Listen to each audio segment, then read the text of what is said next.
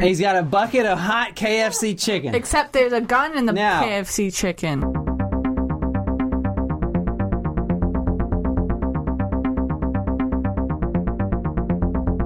Welcome, guys, to Talk Murder to Me. Good to be back. Yes, I feel like I've been in withdrawal because this episode's been pushed back a couple of times. I know. But I'm glad that we're here. Me too. We're finally recording. We're back. And John, how's your bet going? My what? How's the bet going? It's good. You know, the whole Harry Potter book 3 thing. I got to chapter 5. Chapter 5. Wow. So, fans of Talk Murder to Me, I think we need to do a little bit of shaming for John. No, that's not fair because you guys get out of your bet, so Shame. you guys should be happy. Shame. I mean, Shame. yes, we're happy Shame. because we by default win the next bet, but that's not just how bets work. You're supposed to fulfill bets. So what are we drinking tonight? We are drinking the Porcupine. Is it porcupine? How do you guys say it? I say porcupine. Sometimes I say porcupine. I feel like I kind of say that. Yeah, porcupine. But when you slow that down, it's porcupine. Yeah. Porcupine. Well, let's take a Porcupine. Have you ever started saying words and then stop saying words? sip. Yeah. Because you realize what they are? Or that just they sound really weird. Yeah. Like swam. Fork. Swam. I feel like Ted in the episode of How I Met Your Mother. Swam. But anyway, so the hint how was is this? porcupine. See, I said porcupine. It smells good. It is. So you take some pineapple juice. Oh, that's good. You simmer it with some fresh rosemary. Bring it to a boil, then let it simmer down. Chill it for between 1 to 48 hours. And then combine it with some pale ale beer and champagne. Oh, so that's what was in the fridge this morning. I was like, when did Nicole have time to make soup? And why didn't I know about it? Nope, it was this. It was You know what it brewed reminds pineapple. You know what it reminds me of in a weird way, and just like very, very slightly. You know that punch, the sherbet punch? Yeah. It almost tastes like that. Mm-hmm. Do you get that? Mm-hmm. Do you know what we're talking about? I do. No, I don't. Oh, you wouldn't. You're not from the north. He's also just not fun. Thank God. He's a fun sucker. I am fun. No, we said fun sucker. But yeah, I used to love drinking that on Christmas Eve. We'd go to this party, and they would always have it. And I kind of want some as an adult right now. Well, if we do a New Year's party, which I'm sure we will because we don't go anywhere, we can do that. Be perfect. New Year's, Christmas? Did you say Christmas or New Year's? New Year's, probably. Oh, okay. Surprise shots! Surprise shots! We don't know what they are because they were a surprise. I picked the surprise shot this week. It looks a little light pink. Am I correct? You are. You are. Okay, all right. Cheers. Cheers. That sucks. Yeah, I didn't like that. It tastes like medicine. Yeah. Was it cotton candy? No. Toppers. Oh, another Toppers? Rum? White chocolate raspberry. Rum? Oh, okay. You know what? I was kind of thinking maybe it was a rum. I didn't hate it. Well, good, because I have a whole bunch more. Whew. The hint this week is porcupine, John. What's going on with this? Yeah. So, Jen, Yeah. Nicole, I told you today's episode, the hint was porcupine. Porcupine. Yeah. That's a walrus. That's Tusk. Oh, yeah. Yeah. Porcupine. So tell me, what do you think it's about? Jen? Someone gets shot with a nail gun, but it's like the actions of a porcupine shooting out its quills. Like Hellraiser, that movie Hellraiser, where he's got all the nails sticking out of his face. Oh my gosh, I was just thinking, I was going to say, like, it has to do with Sonic the Hedgehog, and then I realized that porcupines and hedgehogs They're not are the two same. different animals. No, and plus I would never use a trademark character like that. Because I could have used Mickey Mouse for this, as we'll talk about later, but I don't want to get sued. Interesting. That changes my location. It shouldn't, trust me. Okay. Go ahead. What's your location? Don't change it because I of didn't that. give my guess. Yeah, Nicole What's your didn't give guess? her guess. You just said something about Sonic All the right, Hedgehog. fine. That's my guess. No. Sonic the Hedgehog. No, Nicole gets a real guess. Well, guess. Now she's sad. You have saddened her. A murderer kills his victims by throwing porcupines at them. In their face. In their face. And you've never heard of this story before. That is something you would a serial killer going around throwing porcupines, and that didn't even make BuzzFeed. Kind of like in Mario Kart when they throw the turtle shells out.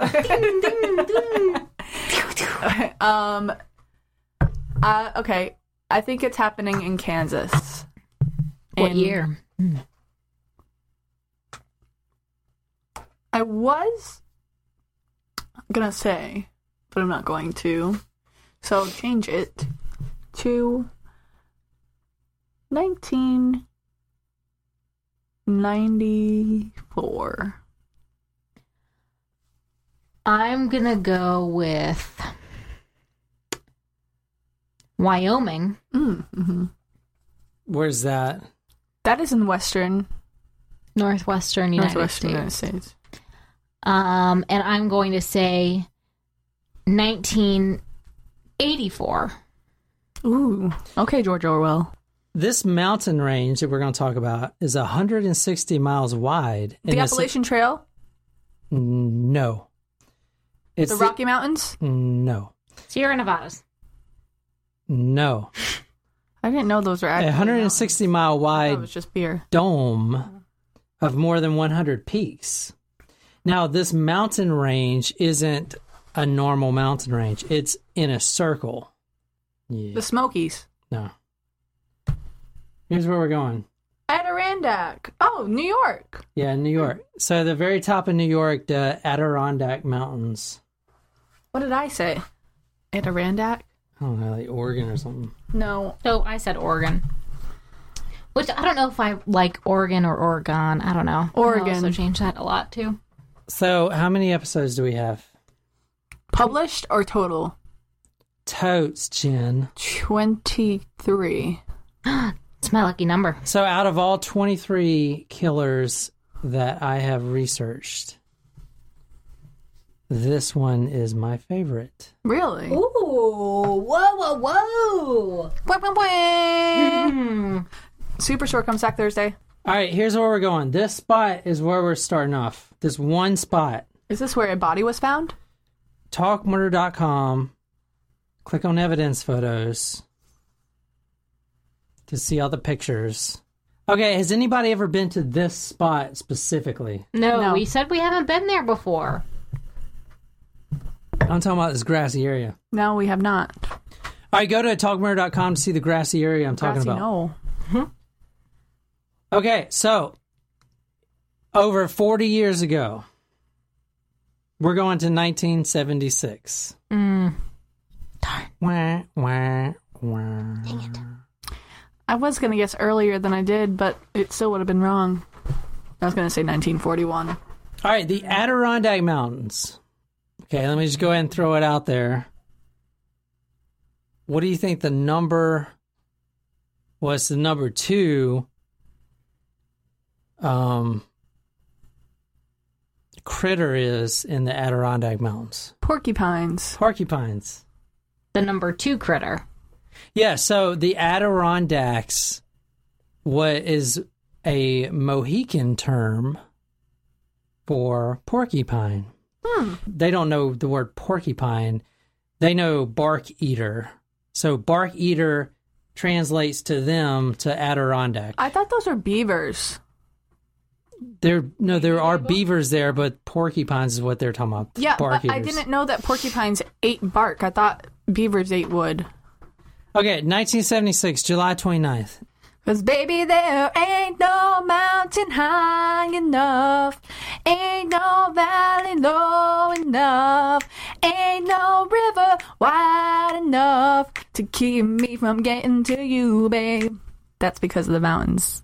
That was good. Yeah. Thank you. So, How'd that sound?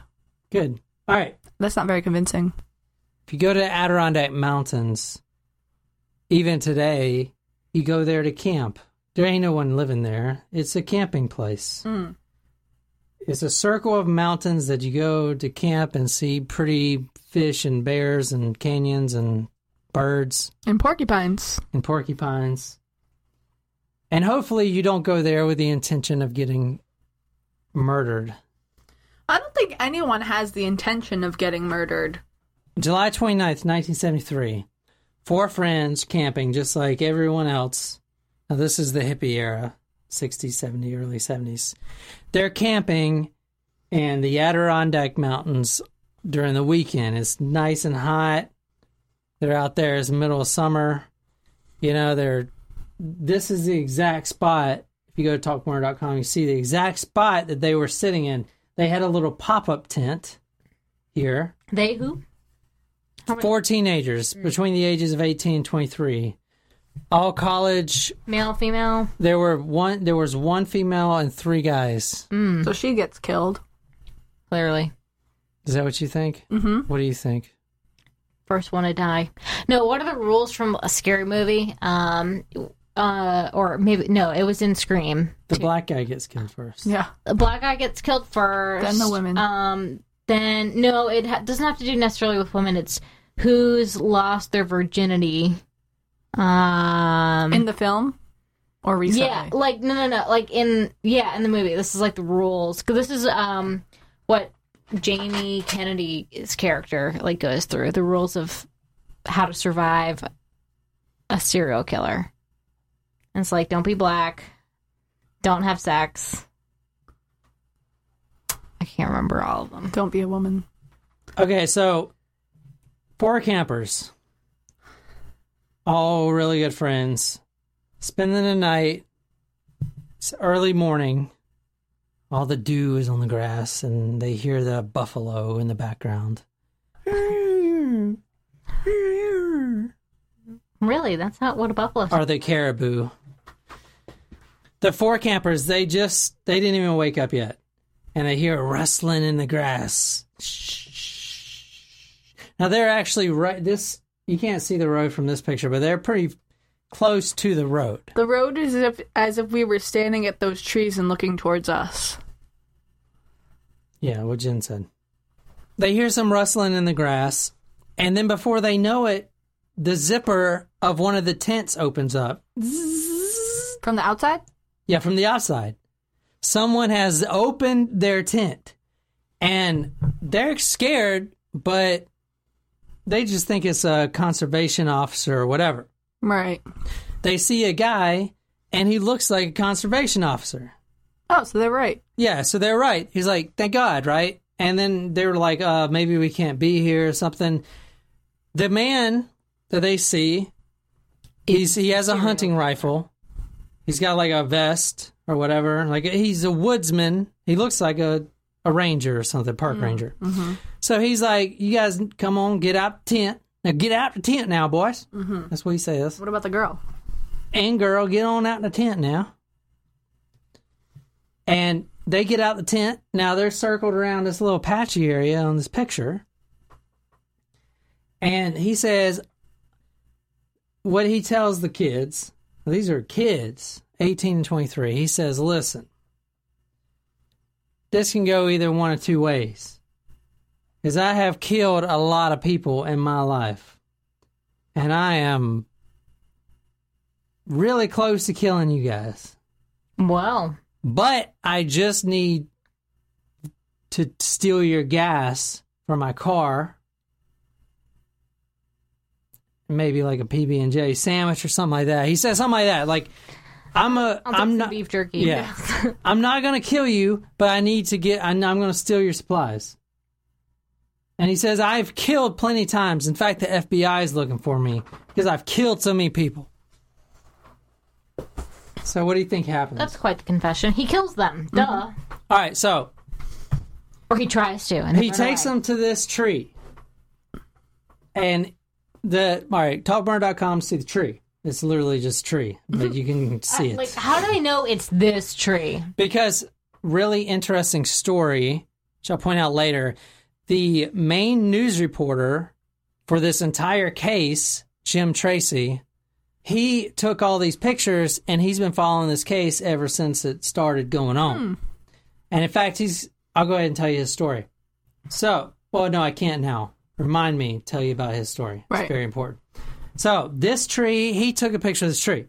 Now, do you see the blue line on the tree? Yes. Okay, that is the blue line that the police use to mark it as the murder tree.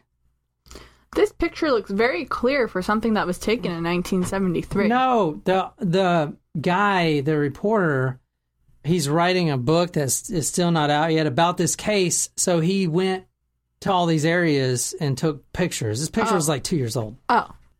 So is this guy writing because there were recent things that came up from this case?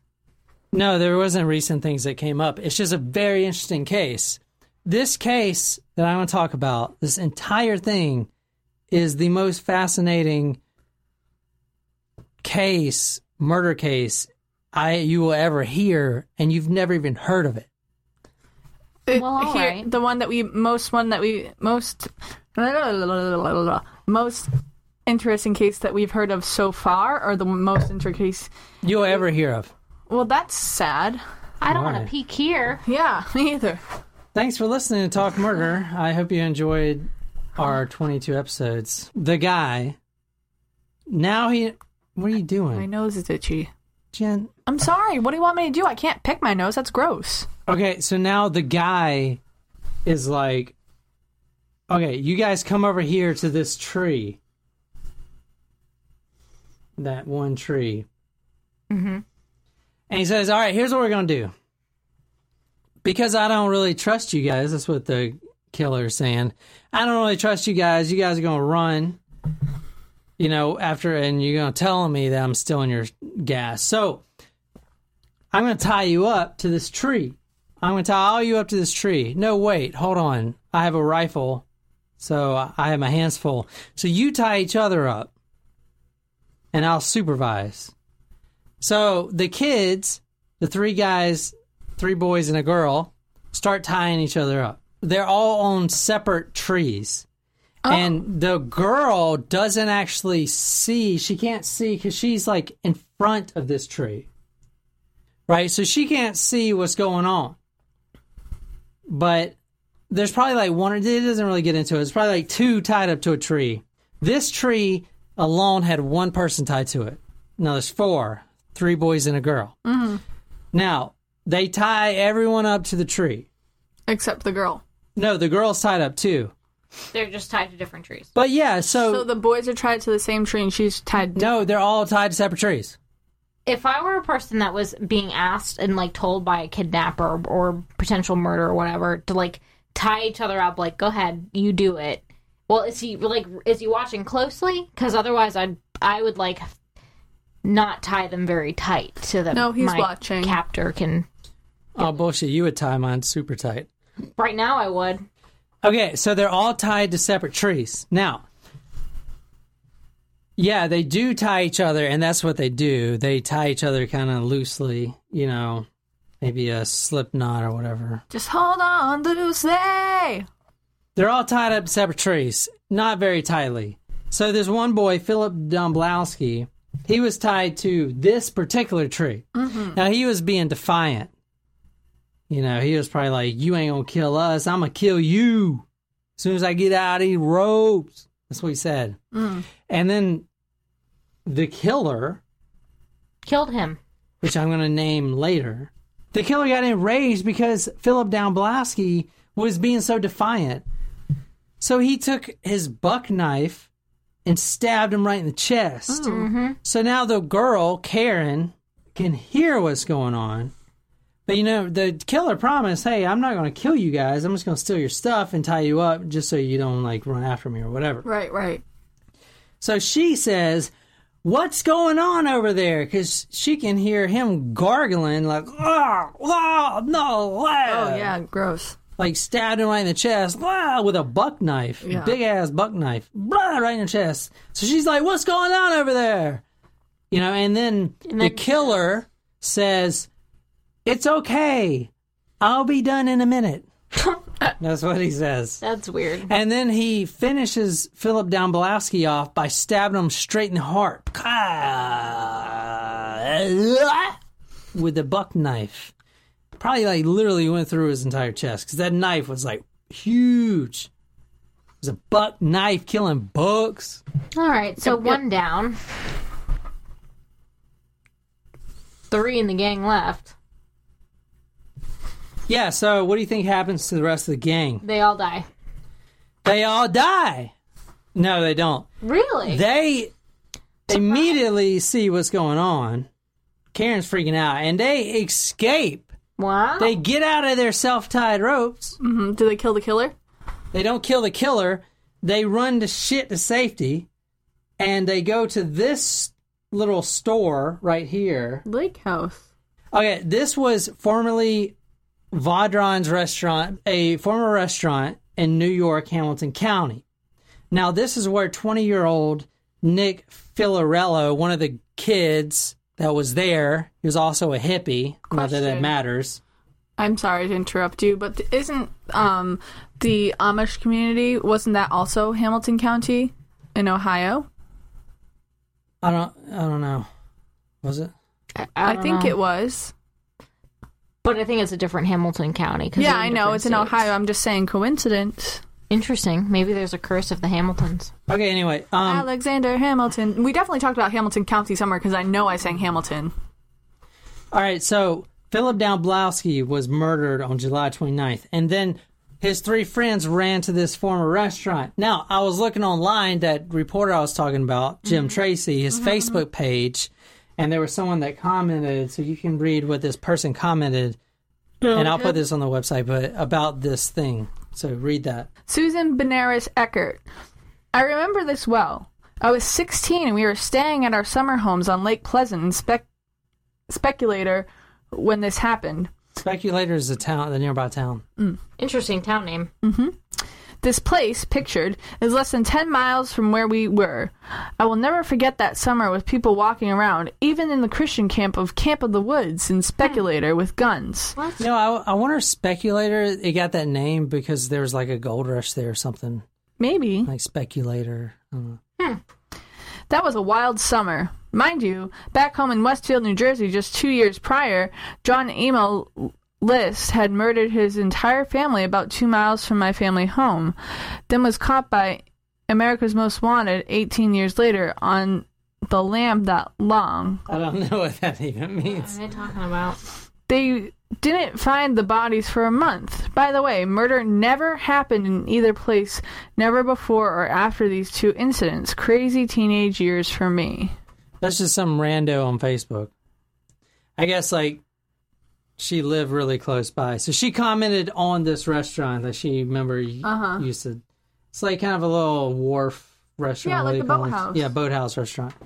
Except this one's called the Lake House. Yeah, so they ran to this restaurant. Keanu Reeves and Sandra Bullock. And they ran to this restaurant, and it's not like, hey, can I have a table? No, they run in and it's like, help!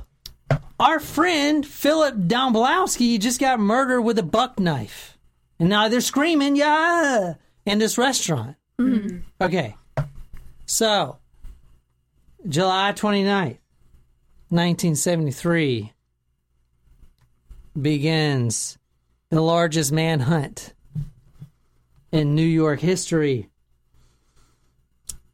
for a serial killer. Well, not a serial killer. They didn't know he was a serial. They just heard He him was say that. the first one ever to be called a spree killer. Yeah, he was a spree killer. Okay. So now you got this guy. So that means he kills multiple people in each, Yeah. instance, right? Location or This manhunt that I'm going to talk about lasted 12 days, and it was nationwide, worldwide. They could not find this guy, and he was running around the Adirondack Mountains. He was a woodsman. I was going to say He knew how to live on the land. He knew how to eat berries, mushrooms, and snakes. gross. And he was killing people. Where was he when we had the snake in our garage? When they were 12 days go by, and they knew those 12 days he was killing people.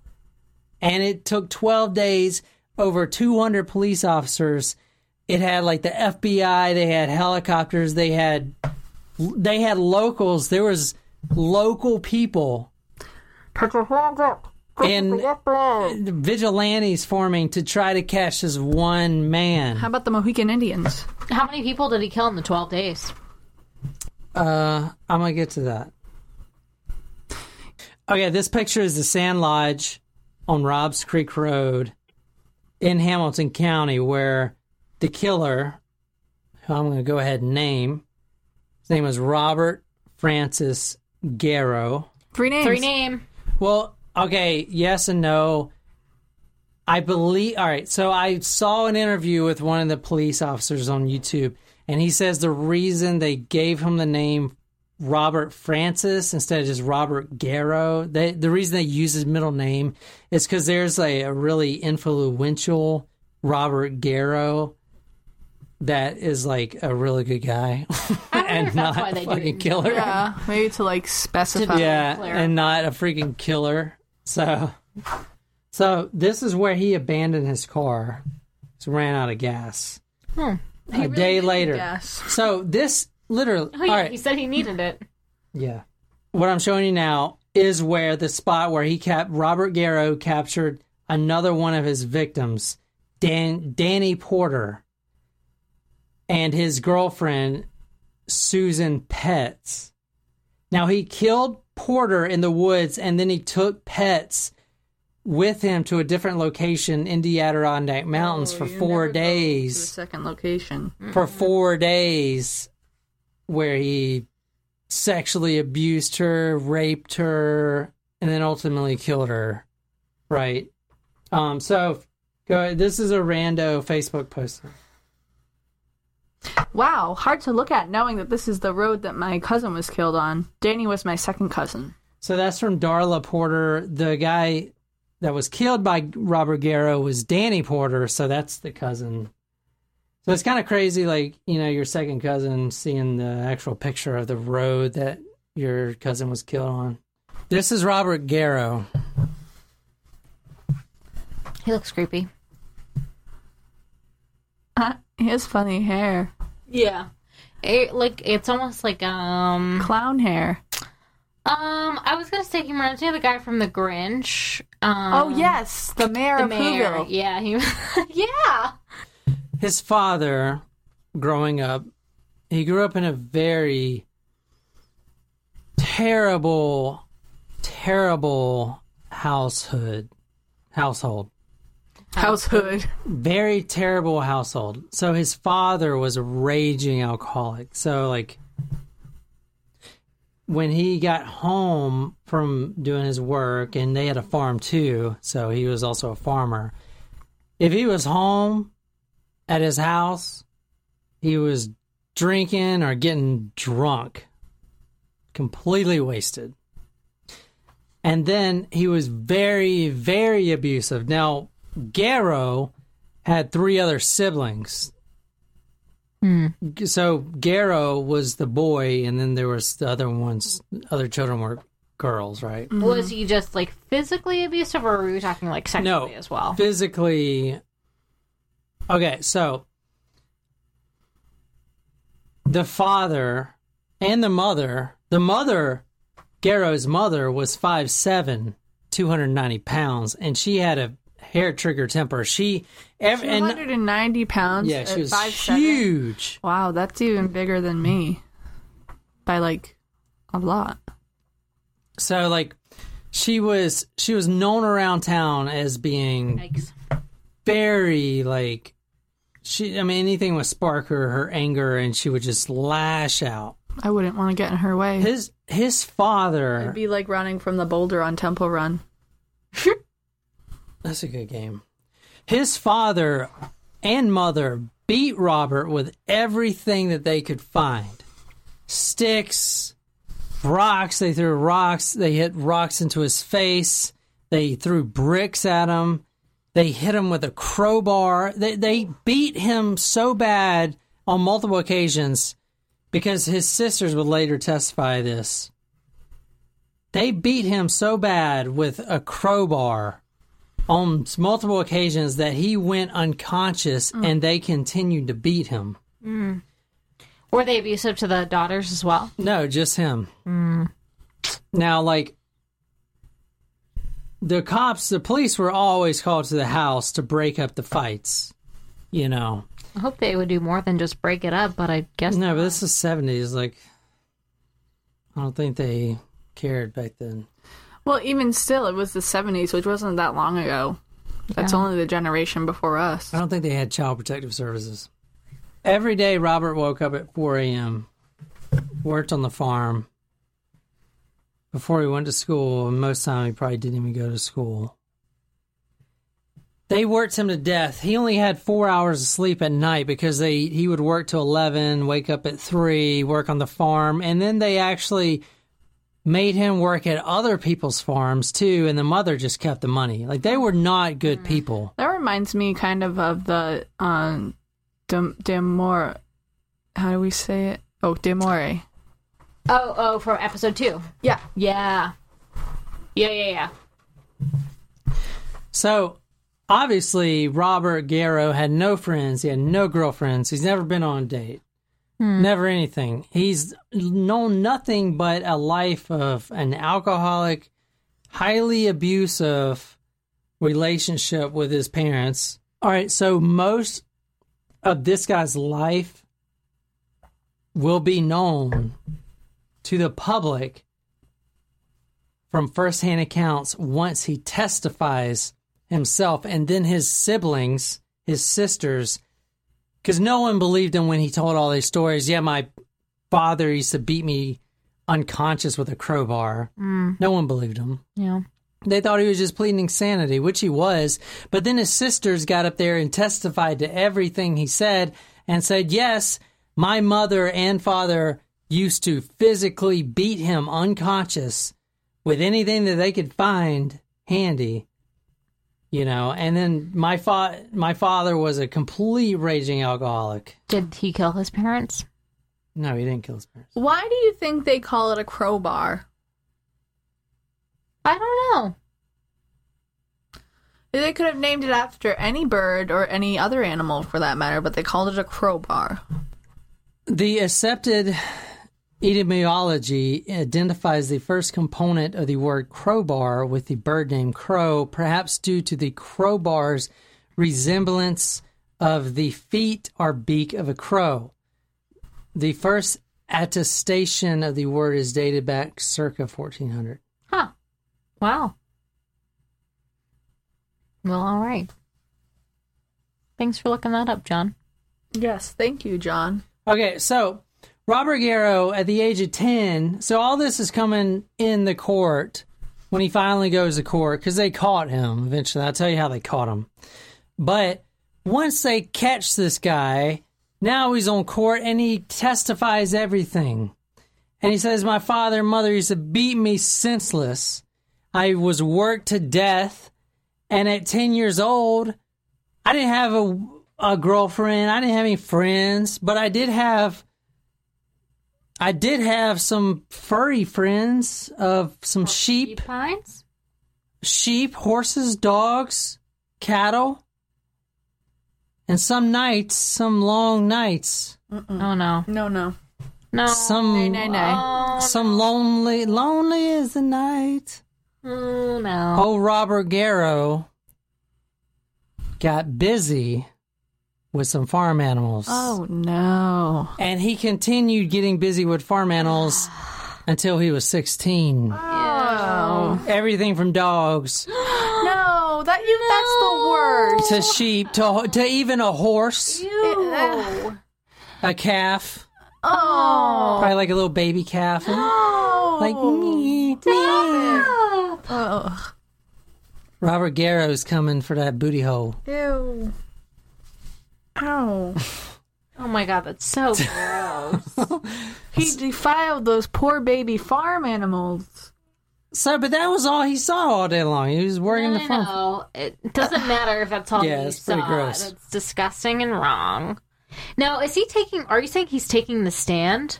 when he He in his pled trial? insanity, he said. He pled insanity and he disclosed everything, and no one believed But him. he wasn't actually on the stand Because he disclosed it to his lawyer. The prosecuting lawyers said, all right, so he says, wait. He actually describes to the prosecuting lawyers, of course I had to fool around with calves, horses, and cows. That's what he says. And then the prosecuting lawyer, cuts him off because he doesn't even know what he's talking about. He's like, what do you mean fool around? What are you talking about? Everyone was in shock when they finally figured out, he was having sex with these animals. I don't understand. And then, so he was pleading insanity. But all these accounts are true because his sisters testified. So if it's insanity, so if his sisters are testifying that all these things happened, does that make him not insane? No, it helps his case if he's pleading insanity for the reasons that he lists, and then they testify in his behalf. It helps his case. Yeah, because if he was to get up there and be like, I'm insane, my dad used to beat me, and then his sisters are like, no, he didn't, But like his dad beat him with bricks until he was unconscious. Yeah. Okay, so when he was... But he seems so, like, when people... I have a... I'm not saying that I have a problem with people pleading insanity, because obviously mental illness is an issue. But I don't know. If he is kind of disclosing all of this information, to me that sounds like... But he is screwed up. He got beat literally almost to death every day of his life. His childhood was a wreck. Is there a difference, though, between being screwed up and insane? Yes, I don't have a problem with him disclosing this information if his experience created some sort of disorder, and the disorder, his mental state, was the causation of him committing those crimes. That's fine. But it probably helped it. But if those two were unrelated, that's messed up that happened. But if it's not related to him committing the murder or murders, then that's when I have a problem with. I really doubt if Robert Garrow grew up in a loving home, he would have done all these murders. And by all these, I mean estimated reports, because no one knows. The estimate is 28. Wow. Okay, so not only did he have intimate, he copulated with farm animals. Sweet, sweaty relationships. Stop saying with that. That's his just own weird. farm animals. I think about eating a lamb chop, and I was like, no, I wouldn't have sex with that. That's just gross. I don't think I've ever had a lamb it's... chop other than gyros. Oh my god, lamb chops are my favorite thing. I've never had them. You'll have to make them one time, because I'm sure Oh my god, so good. Better than the bison. Okay, maybe I don't think anything is better than Hall's bison. All right, not only did he have sweet, savory, loving, intimate relationship with his own farm animals, he had it with other farm animals too, and other people's farms. Can I make you guys watch Rocky Horror Picture Show this October? I've seen that. I've never seen it. Awful. I'll watch it. Cool. It's You might not like it the first time you ridiculous. sees it. No, I didn't like it the 10th time I saw it. It's weird. It is weird, but I like it. All right, anyway, so the police were called multiple times to the house to break up the fights between daddy and son. Zaddy. Now, 15 years old, Robert Garrow finally Did he call says, the farm I animals had daddy? enough. Dad, I had enough. And he punches dad right in the knockers. I mean, not the knockers, but his teeth. In his face. He punches him in the face. He punches dad right in the face. At 15 years old. Do it, Jen. I can't. It didn't work. Well, we're not going to move on till you do it. Okay, so after that, now he's only 15, so they send him to reform school because you can't be hitting your daddy. You're going to be hitting your daddy, boy. Now, after reform school, he went straight into the Air Force. He's going to straighten his life out, the Air Force. Military. Army of One. No, wait, what's the Air Force slogan?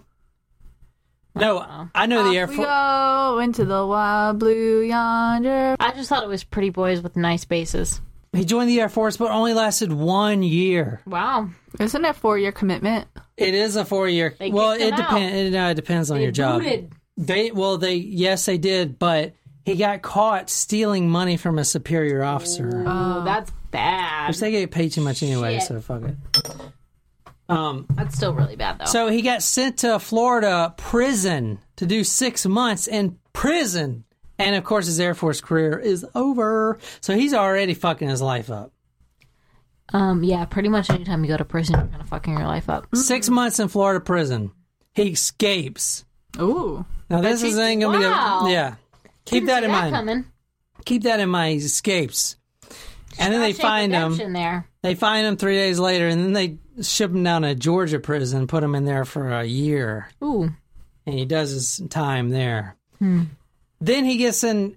He ends up doing another 8 years. He got sentenced to 10 to 20 years Oh, wow. because he randomly went up to a couple, a boy and a girl, and he basically beat the guy and then sexually assaulted, raped his girlfriend, and he got caught, sentenced to 10 to 20, but he did 8. Now, he was married. Somehow, he got married What? When? to a girl named Edith, and she'll come into play later. Was she like a jailbird? No, she went jailbird. This was like his I'm kind of shooting through his life. This is his transition after the Air Force, Before prison? right after prison, that year. He did 6 months, he escaped, then he did a year in prison in Georgia. Then he gets out, he meets Edith, his wife. Now, Edith, he's like 24 or something. 24, 25. She's the first of the human species that he has copulated with. Yeah, so Good for you, bud. so he feels how great it is to be, with a woman, With a human, yes. with a human, and it changes him. And then, so most of his crimes after this point forward Sexual. are sexual motive involving rape, and have won 2 10-year-old No. girls. Oh, no. I had to throw that in there. Everywhere else says young girls, Is no one safe? No baby farm animals? No kids? Like, I mean, the only thing he's not going after so far is men, so. yes, Although that we know the of. farm animals may I have been do men, want but to we point don't. out when he was testifying. So I'm jumping forward between testifying in court, and he hasn't even been caught yet from our story's perspective. But it's good to know that all this information is coming from his mouth. He's saying to a courtroom full of people, "This is what I did." And he said when he was in prison for those 8 years, he would sexually assault male inmates, and he didn't care. If it was a hole, There he you put it go. in. He does assault the males. So no one's safe. Nope. Yeah. Nope. None. If he can, Hide your kids, hide your wife, And hide your males, husbands. Yeah. and hide your cows. he can stick it where it's going to be stuck. That's what I gotta say. If it's round and you could push through it. I don't think you can want to finish that. No. He was getting it where it needs to be Jen. Okay. All right. After that, his life sucked. So he got out of prison. I would argue it sucked before then. No, this. Yeah. So what? But after he knew it, how After- Sucked more. after the sucked. George- he sucked in prison. So after he got out of the Georgia prison that 1 year before he raped that couple. Now he used a pellet gun, not even a real gun. Assault pellet gun? Like one of those airsoft ones or what. Well, this is from the 70s, so it was probably Not as cool as our bug rifle. yeah, but so the pellet guns back then looked like real guns, right? They didn't have those little orange things on them and stuff. That's a new development. But anyway, so after that, before he rapes that couple, he got married to Edith, and he was a fast food worker. But he soon got fired from that job because he tried to rob it. He tried to rob the store. Yeah, so he got fired there. And so his life's in shambles. His childhood sucked. He has no money coming in. He got kicked out of the armed forces. And if you get kicked out of the armed forces, You're fucked. you get his dishonorable discharge. And that shit ain't coming off. Ever. And it's really hard to get a job with that. I wouldn't know because I'm honorable motherfucker. So, but there's a lot of guys that get dishonorable and then I don't know what they do. A psychiatrist. So, when he was in prison, a psychiatrist interviewed Garrow. This is before the manhunt. Remember, this is we're talking about the 50s here. This is when he was in his 20s. Okay. 1976 is where we started the story. So this is 1954. A psychiatrist actually called him, quote, an immature, unstable young man with no direction and no plans for the future. And that is him exactly. All right. So now that's pretty much his life. His life sucked. His family was heavily abusive, heavily alcoholics.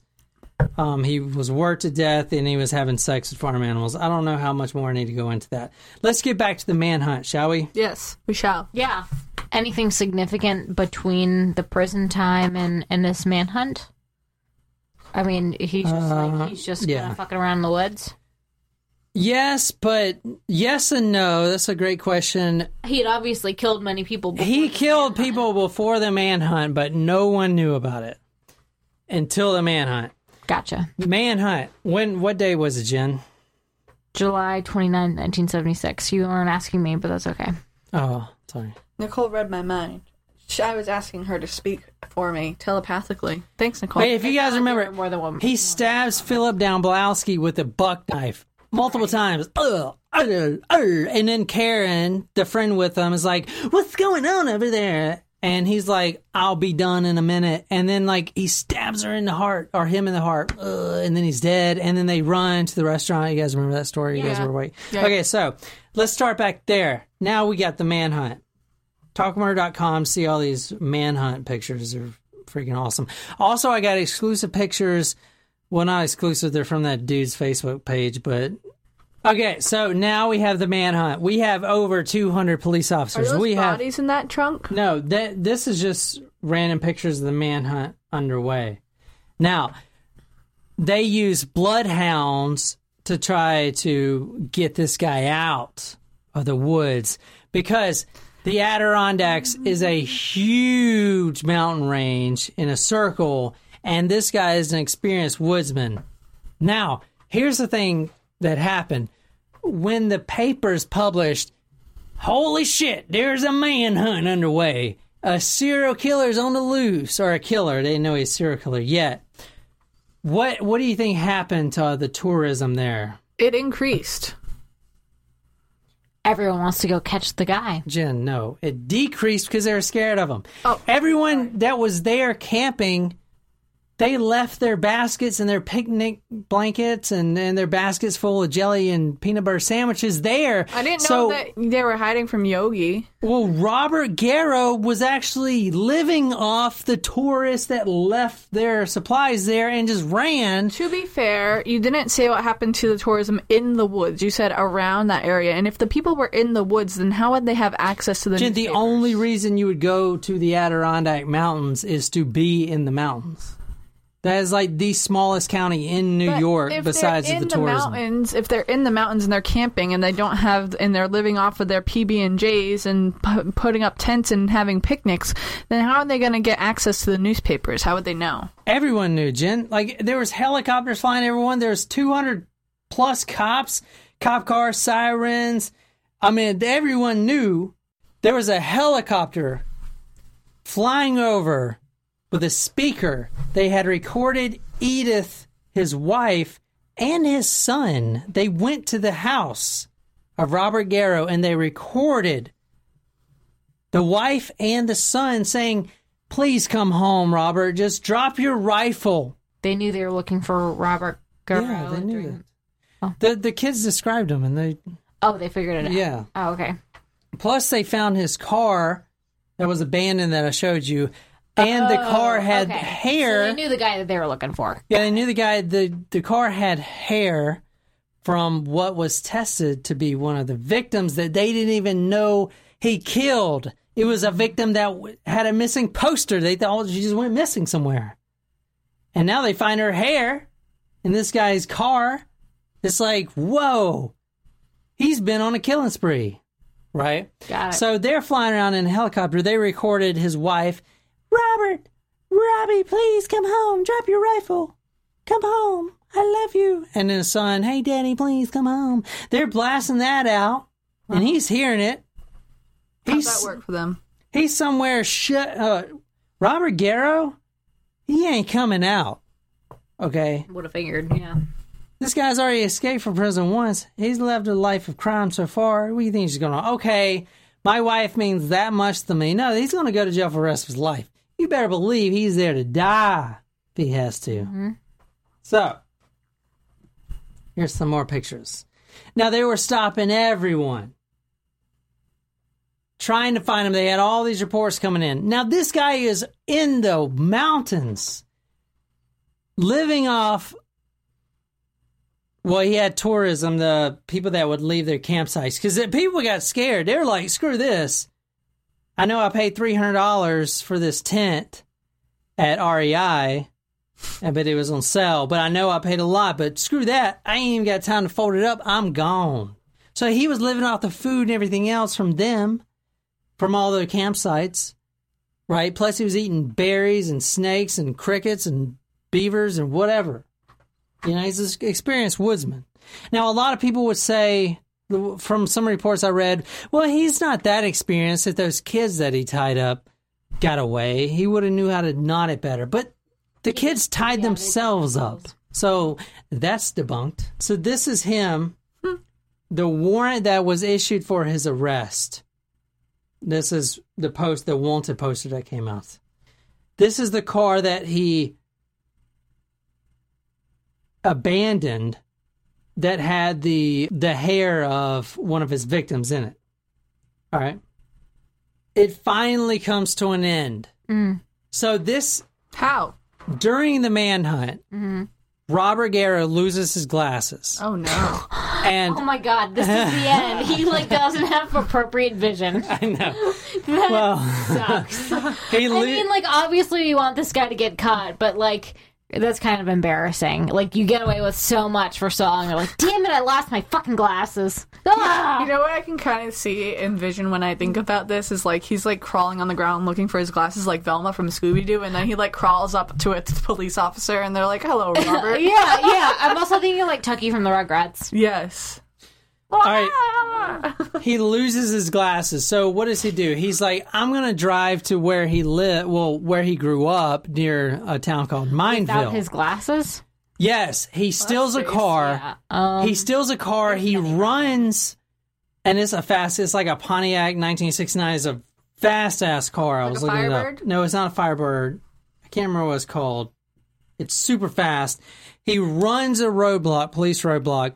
They try to capture him, but then the police car breaks down. Grand Am? Man. No, but he keeps going. He goes all the way, and now they have his sister's house staked out, surveillance and everything.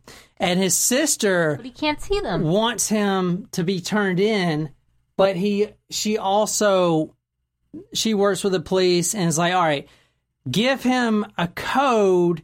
Say something on the radio so we know, because he's an experienced woodsman. Even though they have it staked out, he still got in and out of the house without the cops knowing. Sister's house? Yeah, to get his glasses, other glasses, right? So, and the sister had a code that the cops would know. It was something like, I got to do so-and-so's laundry. It was the code word that the cops would know to come in and arrest him. He got away from the cops. He eluded the cops more than once. You know. Number one, because he was a really good woodsman. There were cops that came up to him, and he just vanished into the woods. Because the cops aren't trained to climb mountains and jump ravines and eat berries, right? But he is. He grew up in that lifestyle, right? He knows how to do it. He knows how to get away. So, runs a roadblock all the way up to his childhood home. Mm-hmm. Now, his nephew, 16-year-old nephew, this guy, His nephew, David Mandy, 16 years old, was carrying supplies to his uncle. Now, he was hiding in a thicket a half a mile away from his home, his sister, Charles Mandy, where Garrow had visited, right? So, that's his cousin, that's his nephew. His nephew was taking supplies and food. So she knew he was there. Yes, she knew. About half a mile away to him, and then he got caught. The nephew, police drug him in the car and threatened him, with going to prison or whatever if he didn't turn his uncle in. So, now, after this whole incident, once they caught the nephew, they knew where he was and they confronted him. And in fact, a conservation officer named Hilary LeBlanc, not H-I, is H-I-L-I-R-Y.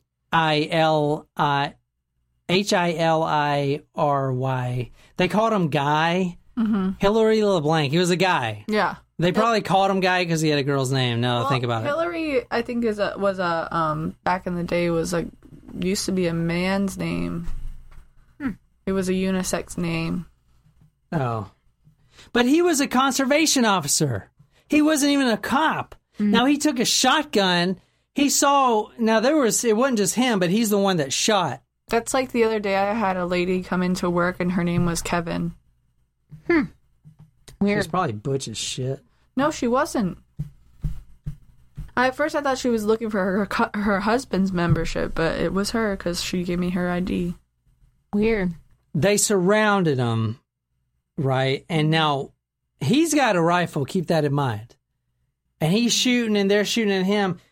Hilary LeBlanc loads that shotgun and shoots 4 times into the woods and shoots him, Robert Garrow, 4 times. Oh, wow. With the shotgun? In the back, yeah, but kind of at a long distance. Like in the shoulder and the back area. Nailed him. So he's dead. Oh. Right? No. No, he's not. No, because he's in critical condition. The manhunt's over. Now he's arrested. Dun, dun, dun. Now the story begins. It gets better, trust me. So this is a newspaper article that I found from the time. So it talks about when he was on the manhunt. The title is "Fear Runs Rampant." It says the trooper stood in the middle of the road, held his hand up, and motioned for the older woman to pull to the side. That was July 30th, 1973. "Step away from your car, ma'am," the uniformed New York state trooper said to the elderly woman. All right, so this article basically says everyone that when he was, even though they were camping, they were still getting the news, and everyone, gun sales shot up, right? People were buying guns. They're ready to protect. They were sitting... The people that lived there were sitting on their front porches in their rocking chairs with rifles pointed out to the woods.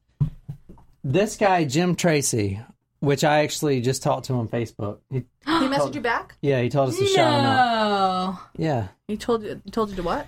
Well, I asked him, I was like, hey, you want to shout you out or you got anything? And he is working on the book. He has been for a few years. And... So go to his website. I'll post a link. It's a Facebook website, and it's got the complete Robert Garrow case. And he went around to all the locations. Like, for instance, that tree where the boy was stabbed, Philip Domblowski. Mm-hmm. He took pictures of that. So you can see, kind of orientate yourself to where it is. And this is from Jim Tracy. He was the main article writer, the main news reporter for the whole case. And, yeah, so I told him I'd shout his book out. His book's not done yet, but I can't wait till it is. Because if you read all his articles, they're really well written, so I know the book is going to be excellent. It's going to be an excellent book. That's so cool, babe. That is cool. So, a thing about Jim Tracy, he was a boy when this happened. Being so young, and now he has got this obsession with the case, and he's been a news writer, ever since all this happened. Even, I think his last actual newspaper article was like in the 2000s.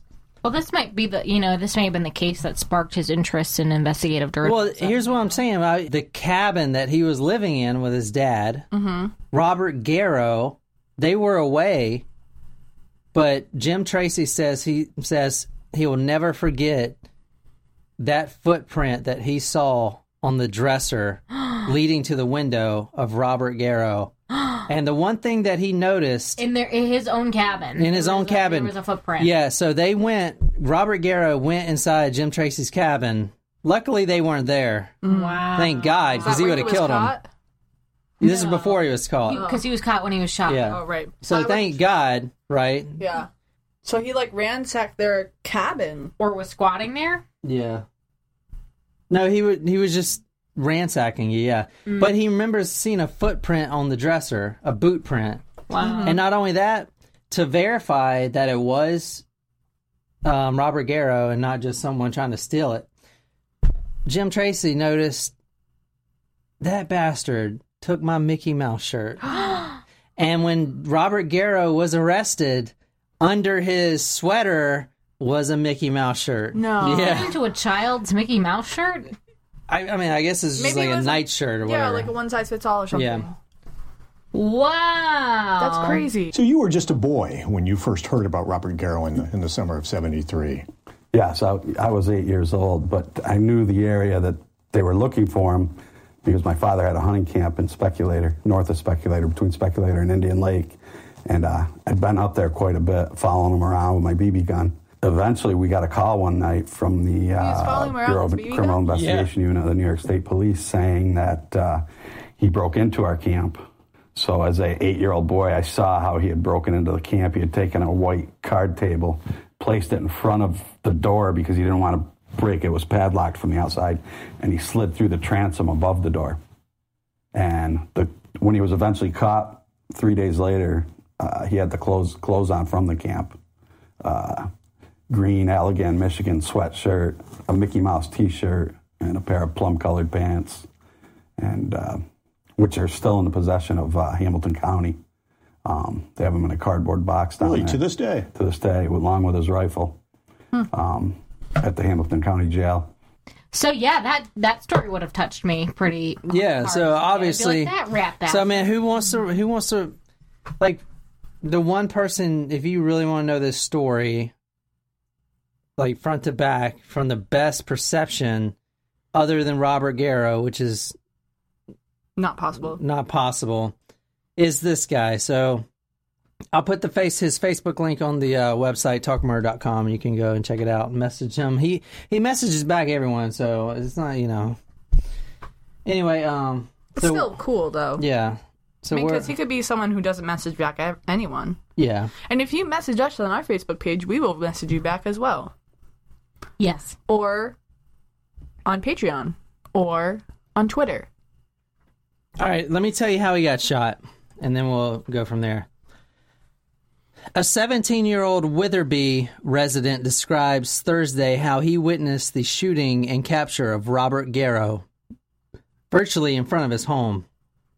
This is from one of the local papers at the time. Richard Myers, a senior at Moriah Central School, said he stood in a group of 15 to 20 persons and watched Conservation Officer Hilary LeBlanc of Ballston Spa, that's the town, I guess, fire at Garrow 4 times on the perimeter of the woods of Mount Tom Summit. I saw this guy kneel down. He shot twice kneeling, and then he shot twice standing, the youth said. He had almost reached his home, where he resides with his parents, Mr. and Mrs. William Myers, when troopers ordered them to stop the truck, he said. A portion of the road had been sealed off. I heard the dogs barking in the woods, the teenager said. Then I saw him, and LeBlanc shoots. He expressed relief that the incident was over and summed up the terror that had seized the residents of the small hamlet of Witherby in Essex County. Last night I didn't get to sleep. Last night I didn't get to sleep too well. Let's see. Sounds like me, every night. This paper's so fucking old I can't even read it. Let me see. Here's his sister's reaction. This is from the Times-Union. If you want to read that, Jen, just a little section or so. This is what his sister's saying. A sister's reaction. Oh, I'm glad it's over. Wait, hold on. By Shirley Armstrong. I'm relieved it's over, but I wish it hadn't happened this way. I don't hold the police responsible for shooting him. It's just too bad all this had to happen. I still can't believe he did what they say. Robert Garrow's sister, Mrs. Florence Brooks, sat in a rocking chair on the front porch of her small frame house at 1028 Albany Street, Schenectady, late Thursday, trying to collect her thoughts. She had just learned that her brother, wanted in the slang of young Schenectady camper, had been wounded and captured near the home of another sister, Mrs. Charles Mandy, at Witherby. Remember, he was going to Charles Mandy to get his glasses and some other stuff, you know. Yep. But so he to get to his sister's house, he blew by a roadblock in a stolen car. He looks like the spokesperson for one of those Farmers insurance. Yes, farmers. Oh yeah, he does. Farmers. Yeah. Dun, dun, dun, dun, dun. Oh, he does in that one because that guy's bald too. We are farmers. Dun, dun, dun, dun, dun, dun. All right, so as soon as he was shot, everyone comes over there. I mean, they had like 1,000 people over there. You know, It's almost like trying to they're see. like executions. You know, people are like fascinated by like, oh man, they caught him. Yeah. Crazy. I don't know if I showed you this yet, but this is the photo of him being shot. He's on a stretcher. Oh, wow. Now, I want to point out, let's go to the second half of the story where it gets really interesting. Yeah. What can you remind me again? What year he gets caught? Was it 70 something? 74? 77. Okay. It was in the 77. 70s. Okay. Are you sure about that? No. 1973. 3. Okay. He killed that Philip Domblowski on July 29th, 1973. Okay. Oh, okay. And he was caught 12 days later. Right. Now, he was caught because he got shot 4 times with a shotgun, and you just saw him there. Now, But they knew that there was a killer on the loose. Did they know that there was a killer on the loose before that group of 4 folks? Because they knew that they were looking for this guy. they knew, the only thing they knew was he killed Philip Domblowski. Right. And I'm sorry if I mispronounced his name. I really don't know. Because he told the 4 Stop it, kids Stella. that he had killed Stop, a lot of Stella. times before. All right, so he was shot. Now, Robert Garrow, he's in prison, and the whole time he's in prison, he's in a maximum security prison. Mm-hmm. Now He's already escaped prison 1. they knew that he didn't just kill that one person because they found the hair of one of his other victims, right? In the car. In the car, The blonde exactly. hair. Yeah, the Susan Petz. They found her hair. Mm-hmm. Now, but they also found something else. They found a map with a lot of red X's on it. Really? 27 to be exact. Whoa. And 3 of those X's were positive victims found, the remains. Like they had already been found. They have been found. Wow. Yeah. So, he was marking off where he buried these people. exactly. And a lot of them were that's behind his house. That's So, quite a nice find for the police to have. Yeah, that's kind of like that book, The Death Diary. Yeah. yeah. There's a couple victims that he killed prior to this. One was Alicia Hayek. She was in summer school, and Robert Garrow abducted her, raped her, and then killed her. And then he buried... I'll show you... I'll tell you how he buried them in a second. Let's And see. they were not just women. That was, right? yeah. So Alicia Hayek, July 11th, 1973. So when did he kill July 29th. Exactly. So there's a spree killer for you. July 11th, and they think there's plenty more before this. July 11th, Alicia Hayek was killed. July 14th, Danny Porter and Susan Petz. Now, Danny Porter was the girlfriend or the boyfriend of Susan Petz. Remember, Susan Petz was the one that he abducted for 4 days and Kept with him in the woods. kept with him in the woods, right?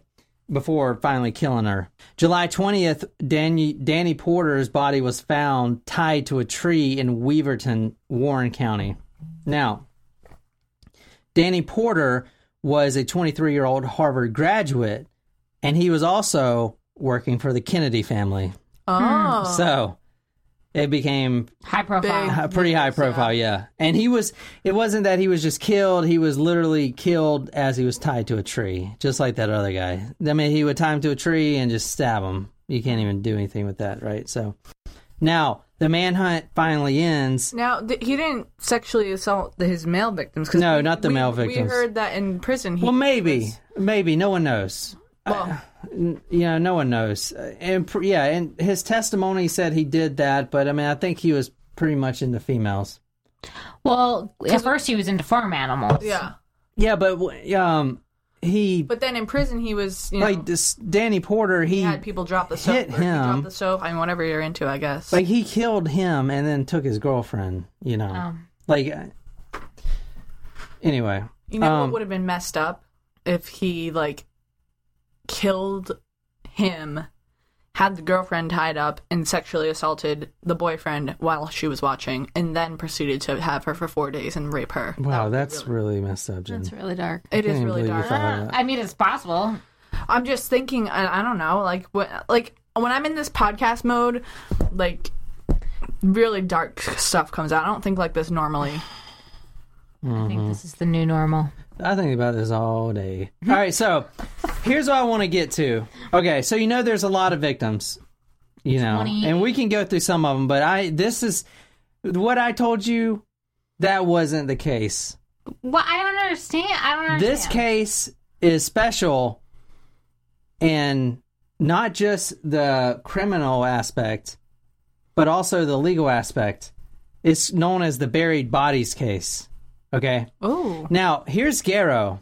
He was shot with a shotgun. Well, he's got a map of all of his buried bodies, so there's nothing he can like exchange for reduced time. Just listen. Robert Garrow, he was shot 4 times with a shotgun.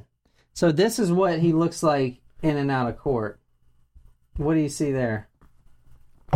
A wheelchair. A wheelchair. And what else you see? He's chained to a wheelchair, and the troopers are actually pushing the wheelchair. Now, Robert Garrow was shot 4 times with a shotgun in the back and the left shoulder, I believe.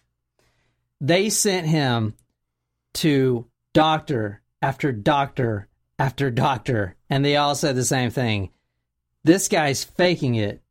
He is not paralyzed. Robert Garrow was saying he was paralyzed? Robert Garrow was pretending the entire time, for years after this, to be completely paralyzed. What? To get special treatment in prison? His entire time in court, he was completely paralyzed. But his doctors, all of his doctors are like, no, this guy isn't paralyzed. Paralyzed from the waist down? No, completely paralyzed. Yeah, from like he couldn't walk. And the doctors were like, why are you troopers pushing him around in a wheelchair? He can walk. He's making a fool out of them. Mm-hmm. Maybe. Humiliating them. Maybe. When no one's watching him,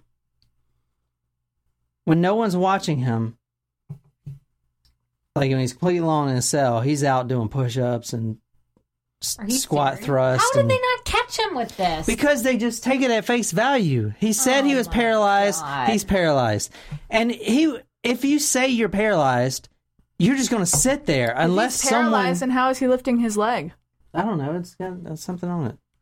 So they were pushing him the entire time through the court proceedings, right? Oh my god, I bet he's getting a freaking kick out of it. Like, Yeah. oh, I can't do it. Can you wipe my ass for me? He's not doing it for that, and I'll tell you why. All right, so... He's doing it for sympathy points. Now, no, not that either. Listen. I'll get to that later. He's doing it so he can't take them to the bodies. When he was... No. When he was still on the manhunt, right... His old attorney, Frank Armani, some people call him Frank Armani. It's definitely Armani, though. Frank Armani helped him once before. Now, during the manhunt, Frank Armani put out in the newspapers and everything else, he said, if you see this, Robert, give up, put down your rifle, and I'll represent you. Now, this guy, he's a great lawyer. So, and I'll show you a video of him later. So, but he said he couldn't do it alone, so he got another attorney as well. So his other attorney, there were two defense attorneys with Robert Garrow. The other one was Francis Belge. I think they just called him Frank Belge. So both of them, and they went back and forth. They're like, we shouldn't take this guy. I mean, he's Clearly guilty.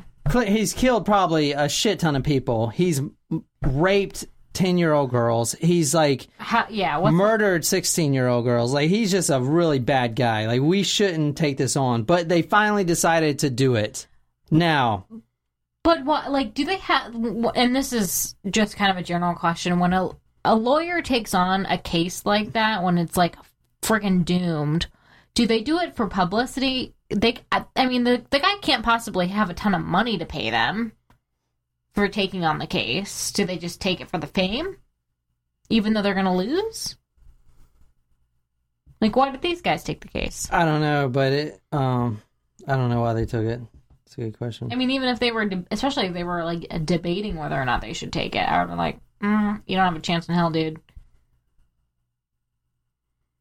Because at that point, the only thing you're trying to do is, like, get him to get an insanity plea to avoid the death penalty.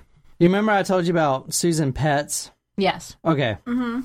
She was missing, and they had a very suspected idea, because they found her hair, that Robert Garrow did it. Mm-hmm. Robert Garrow, paralyzed Garrow, right, tells us two defense lawyers.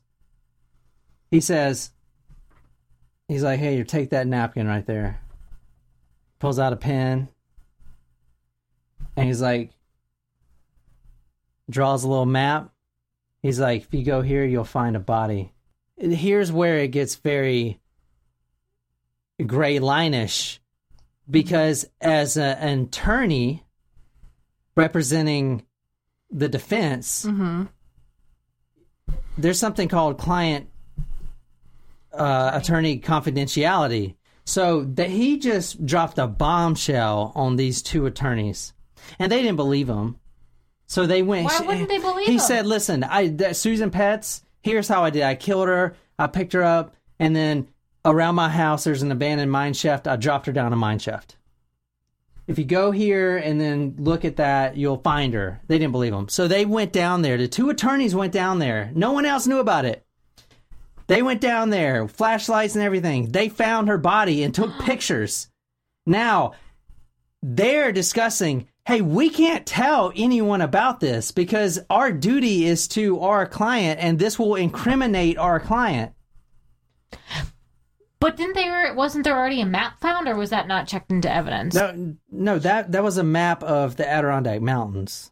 That's a different map. But this is not near the mountains. This is his home. These are different bodies. Oh, yeah. Okay. Separately, there was a map that had X's on it, but that was in the Adirondack Mountains. So they were looking for this girl, Susan Petz. New body. They were looking for this girl, Susan Petz, and he was like, I know where she is because I threw her down a mine shaft. They went there and they were astonished. They took pictures. They were like, oh my God, this guy literally told the truth, and there is this decomposing body down in mine shaft. But they can't do anything. They can't do anything about it because it would incriminate Robert Garrow, their client, and that will break the client-lawyer confidentiality agreement, which is illegal. So they're in this they're in this really weird situation where you have family members of Susan Petz's family that may still think she's just missing, and they're still putting wanted posters out, and they're still grieving over that, and they could get the relief if they knew. Yeah. But the lawyers kept this a secret for a year. Oh, wow.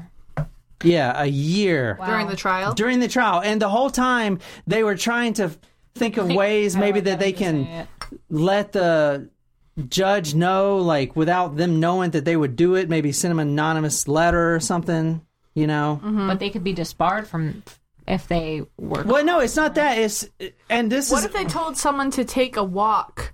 Like, you know where there's a really nice area you could try hiking is this area, and there's this really cool mine shaft down there. No, you guys aren't getting the point. You don't want to do that. If you're a good attorney, a good attorney, they have to be 100% about their client. Right. If they would have said, hey, oh yeah, my client just admitted to a dead body and here it is. Yeah. Like that incriminates him and you are breaking the bond, the trust bond with your attorney. Right. Well, a lawyer is built on trust. That system, that legal system, the lawyer bond, that is built on trust. But like let's just say after the trial. After the trial, you can't convict them. No, but there's already other murders. But she wasn't. But he wasn't being charged with her murder because they didn't know that she was dead. The family or anyone. But he could be convicted of that murder later. Right. So like, what if after the trial? This is just a hypothetical. They keep this for after the trial. After the trial is over, they have no evidence connecting him to her death other than the piece of hair, but they don't know she's dead. So like after the trial is over, they don't tell someone that there's a body there. They just say, hey, like you should go check out this area, it's really cool. And then someone else finds the body. That would be breaking the bond. Yeah, I feel like you still can't do that as a lawyer. I mean, you can't. But if you don't mention you the body, can. No, you can't. But you guys are missing the point. Like the point is, a lawyer. His main responsibility is to protect his client. And if you go, hey, go take a walk over here, you're not protecting your client. And that breaks down the legal trust that has been built for hundreds of years when you can't even trust your lawyer. Yeah. If everyone knows that your lawyer's going to, go behind your back and rat you out, then why even trust? Not only that, but he confessed to another one. Same circumstance. In a different area. So he's clearing his conscience by admitting it to someone. And they found him in a shallow grave right behind his old child home. That's fucked up. He's clearing his conscience by admitting this. No, he's not. No, he's not. He's trying to get a plea bargain. But he can't. Yeah, he can. But he's admitted to his lawyers. But they can't tell. Exactly. So how's he going to get a plea bargain? Because the lawyers, and this is what they did, they went to the prosecutor and said, hey, we have information on other cases, on other buried bodies. That's why it's called the buried bodies case. They said, we know where other buried bodies is of Robert Garrows, and we would like to exchange that information for a plea bargain for him, a lesser term or something. Wait, so you can't share that information, but you can still use it? No. So he wants the police to know. He's telling them so that he can get a plea bargain. He's trying to bribe the police with more information. Yes. Oh. But the lawyers, a good lawyer is not going to rat their client out. Is that what I'm trying to say? Yeah. It's up to the client. If he's like, no, I don't want this out. I don't want this out, then they can't say anything. You know? Because it breaks down that bond, that trust bond. Did he want it out? He wanted it out because he was trying to get a plea bargain. Huh. He said, I know where other bodies are. I'm surprised he is still even able to get some sort of plea bargain with how many people. So what? But they will give. Here's how plea bargains work, though. They give you a plea bargain because if they just give him life in prison, he'll never say where their bodies are, and the parents and the loved ones will suffer and grieve because they don't know what ever happened. But if he was like, all right, we'll give you 40 years and you tell us where they are and then we'll find them and then you'll get 40 years, then at least the family gets closure, right? He still gets a lot of time. Does that make sense? That's how plea bargains work. Mm-hmm. And he was trying to use that information. But that's the thing. That's what this case is. Because is it ethical for a lawyer to hold that information from a grieving family that doesn't even know their daughter was murdered? If he doesn't get the plea bargain. But that's the thing. Like, what side are you guys on? Do you guys agree that the lawyers should have kept those two bodies, or you think they should have told the prosecutors? Well, okay. So I see the point of you trying to use it as a bargaining chip to get a reduced deal, but I mean, I do. Like you were saying earlier, like ultimately the lawyer's job is to protect their client, and for any lawyer out there, like if you're a client, if you're arrested for something, you have to be able to trust your lawyer and know that no matter what you tell them, they cannot say anything. Exactly. So for like, you can't do it in a roundabout way. You can't do like anything that you say. So like, I agree that trust must be maintained. But where's the limit? Is if there's 2 dead bodies out there and possibly more, and the lawyers have to live with this secret for a year. I don't think there is a way around the confident. There's not a way around the confidentiality. I think they know what they're signing up for when they take the bar and get sworn in. I know that, but like the public doesn't see it that way. Susan Pett's father showed up at the office. Harmony was so shaken by the meeting that Alicia Houck's father never got past the receptionist. Was invited to his office. And when I got there, his girl said he wasn't in, and I called several different times for an appointment, and I was refused. I don't think I would have been able to stand the pressure of that meeting. I just couldn't trust myself to meet him face to face. Didn't you think that there was a factor of just common decency here? I don't know if I can explain it, but to me, it's a question of which is the higher moral good at that moment. Well, the question of the Constitution, the question of even a bastard like him having a proper defense, having adequate representation, being able to trust his lawyer as to what he says. Against what? As against the fact that I have a dead girl, the fact that her body's there, as against the breaking hearts of a parent. But they are... It's a terrible thing to play God at that moment, but in my judgment, and I still feel that way, that their suffering is not worth jeopardizing my sworn duty or my oath of office or the Constitution. Harmony considered tipping off the parents or the authorities anonymously, but in the end he decided that even that would breach Robert Garrow's confidence. What is the point about applying these principles to a piece of scum like Garrow? Well, because if it doesn't belong to a piece of scum, to the worst of us, then it can't belong to the best of it. Where do you make the exception? Judge William Enterman, the former Lake Pleasant DA who prosecuted Robert Garrow, thinks Harmony was right not to tell it. Yeah, so it's like... I mean, I can imagine it's a ton of pressure because you know that information. I think all you can do as a lawyer is encourage your client to be willing to share that information. That's why I'm glad as a counselor that like there are exceptions to the confidentiality clause. Like as far as like as far as being able to, you know, like if someone's going to harm themselves or harm someone else, like we're not sworn to that, like we can't tell anyone else. Like that's something that we have to do.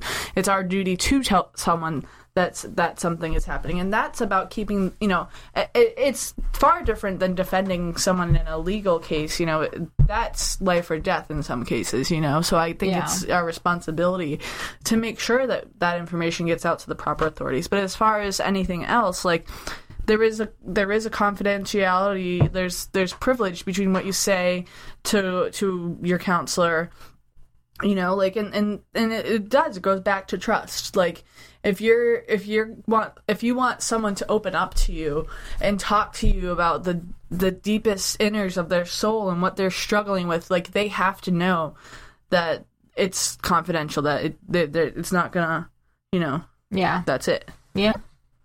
So with the using this as a plea, are you about to tell us he's out of prison right now? No, hold on. He's dead. No, hold on. I want to show you what.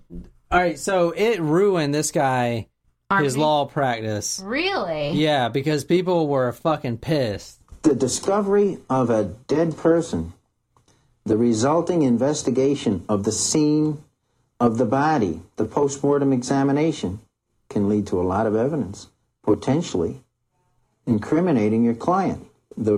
Actually, the best thing for the lawyer to do, if he's given that information, is to keep it confidential. But Enterman scornfully rejected Harmony's attempt to plea bargain with that information. Harmony hoped to swap Garrow's confession to the Houck and Petts murders for an insanity plea in the Domblewski killing, convinced that Garrow would spend the rest of his life on a psychiatric ward. I thought it was reprehensible. Why did you think that was reprehensible? Because they were trying to make a deal whereby this guy would get back on the street at some point within the not-too-distant future. I don't think that's in the best interest of society, nor in a proper defense. But a lawyer has an ethical duty to be as zealous as he can in the defense of his client. Within certain limitations, the lawyer is also an officer of the court, and as such, he's responsible to the public and to the court. In June 1974, Garrow was returned to Lake Pleasant to stand trial for the Dumblewski murder. Hostility toward Garrow and his lawyers ran deep. When the lawyers took up residence in a local inn, even the proprietors, John and Jenny Zeiser, became targets of ostracism. People in the community seemed to take sides. In what way? I don't know. They were just kind of like mean. Some wouldn't even speak to you if you'd go to the post office. Several of them stayed away. They didn't come to see us. One individual actually accosted me on the courthouse lawn and said, "Why are you harboring these people?" Meanwhile, the lawyers were confronted by threats of violence. Like the morning Armony found a death threat scrawled on his breakfast napkin. It says here that we can take you out any time. That kid killer better not get off. That's fairly unambiguous, isn't it? That's crazy. Yeah. When the case came up for trial here at the... So anyway, what do you guys think about that? I mean, I disagree with the guy that was being interviewed. Like, is it reprehensible that, you know, that he did what he did? Yes. But if you're going to bargain and you can get that information out, like for a insanity plea, you can, like, it's up to the judge and the jury to decide how long he spends in the you know, in the psych ward. You know what I mean? So, like, if they give him maximum sentence, maybe he'll die there. Yeah, I mean, it's not up to one person to be judge, jury, and executioner. Yeah. So, you know, that's why we have different people to decide different things. So I think that, I mean, it's tough because I kind of, you know, you guys know me, I'm very empathic, and I you know, I feel and empathetic, I guess, there's two different meanings, but I feel for the families, and you guys know most of the time I feel for the victims and all that, but at the same time, I can't disagree with the lawyer's decision, because as a professional with similar, you know, constructs, you have, if you're sworn to your duty. And I think that, you know, they should have taken that plea deal. I think the police should have. I think it would have been more beneficial to society that if they did. And I think that, like, you know, I think that I think it would have benefited us if it were that case, and if they did take the plea deal, then maybe we wouldn't be having this conversation, because the other people would have been found, and, you know, well, they were found, not like they took the plea deal, right? Oh yeah, he did plead insanity. Because they did find the body, or how did it come out then a year later? Let me say. Oh. All right, let me say this. All right, so he told the lawyers there were two bodies that the police didn't know. Susan Petz was found down a mine shaft, as I said. Mm-hmm. And then Alicia Hauck, the next day, they went to the Oakwood Cemetery property in Syracuse. And that's where Garrow said he had hidden the girl back in July, you know, right before this whole manhunt started. Mm-hmm. Now, here's another thing. He said that he hid the girl's body behind the shed. They couldn't find the girl's body. They returned to the jail and had another interview. Now Garrow prepares a map exactly where he placed the girl's body. So they returned back to the Oakwood Cemetery, and they've been searching the bushes for hours. They found Alicia Hauck, and her body was in an advanced state of decomposition. And her skull, according to Armony, her skull had been torn from her body. Oh my gosh. So that's and Frank Garrow's a big man. He's over 6'3", 6'4", like 300 pounds. He's a woodsman. He's a big guy. So he literally tore her head off. Oh my God. Now, here's the thing. How? Okay, so after she was dead? Like, did he cut her first? I don't know. It didn't say because she was already decomposing. That's frightening. But okay, so Belge, the attorney Belge, picked up the skull, placed it above the girl's shoulders, then photographed the remains, which is altering the scene of the crime and tampering with evidence. So, okay, I do want to say that the two attorneys, did get sent to the Supreme Court to testify for themselves because they hid this secret, if you will, for a year. And them being an attorney, I would imagine it's like attorneys facing attorneys, and they were on trial. They could get sent to prison if they were found guilty. For not sharing the information. But they looked through all the Constitution and all the laws and everything else, and the only thing that they committed that was wrong was tampering with evidence. Tampering with a body when they were doing that. That's the only thing. Yeah. It was something, a really obscure law, like a knowing where a body was and not reporting it to the morgue or something. It was so weird. That's the only thing they got. And only one of those lawyers were indicted. It wasn't very big, But the thing is, like, the thing that makes the case so interesting, at least, is because, like, now we know, like, attorneys, like, there's no line, like, and it makes it, I agree with it, because, like, you have to be able to trust your attorney, and if the attorney rats you out, then that's breaking down the law, the legal system. I like the point that he made, like, if, like, you can do that for Robert Garrow, like, scum of the earth, like, who's to say he can't do it for who draws that line? Yeah, exactly. Well, so can I clarify, like, how it got to them getting in trouble or whatever? So the lawyers say they've got these two bodies that they know about. They want to argue for a plea deal of insanity. Yeah. It's turned down? That plea deal is turned down? Yeah. I'm pretty sure. So he doesn't get that plea, but then people are like, what the fuck? There are two bodies and you can't say anything? What do you mean? And then it just kind of blows out into, like, them having to go in front of the Supreme Court to defend the fact that they knew that there were two bodies. He was finally found guilty of murdering Philip Domblowski. July 1st, 1974, Garrow sentenced to 25 years to life in prison for that murder. Okay, just now, one murder. That's July 1st, 1974. That's about a year after the manhunt started. Mm-hmm. So, keep that in mind. Now, the story gets even more interesting. All right. Huh? How? He was sent for his first few years to incarceration at Dannemora and Auburn Prison. Now, this guy's in a wheelchair. Oh, right. I forgot he was faking it. Yes, oh, my God. He is still faking it. Oh, my God. He is still faking it. And the police are pushing him around in a fucking wheelchair. And he is not a little dude. He is a big boy. And you don't think it's because he's, like, getting a kick out of the police pushing him around? And not only that, the entire time he was in prison, he was suing the prison. He was suing his own attorneys. What? He was suing any officer that said anything wrong to. He was suing everyone for frivolous things. He sued the prison. They had to move him to another prison because they didn't have proper wheelchair access.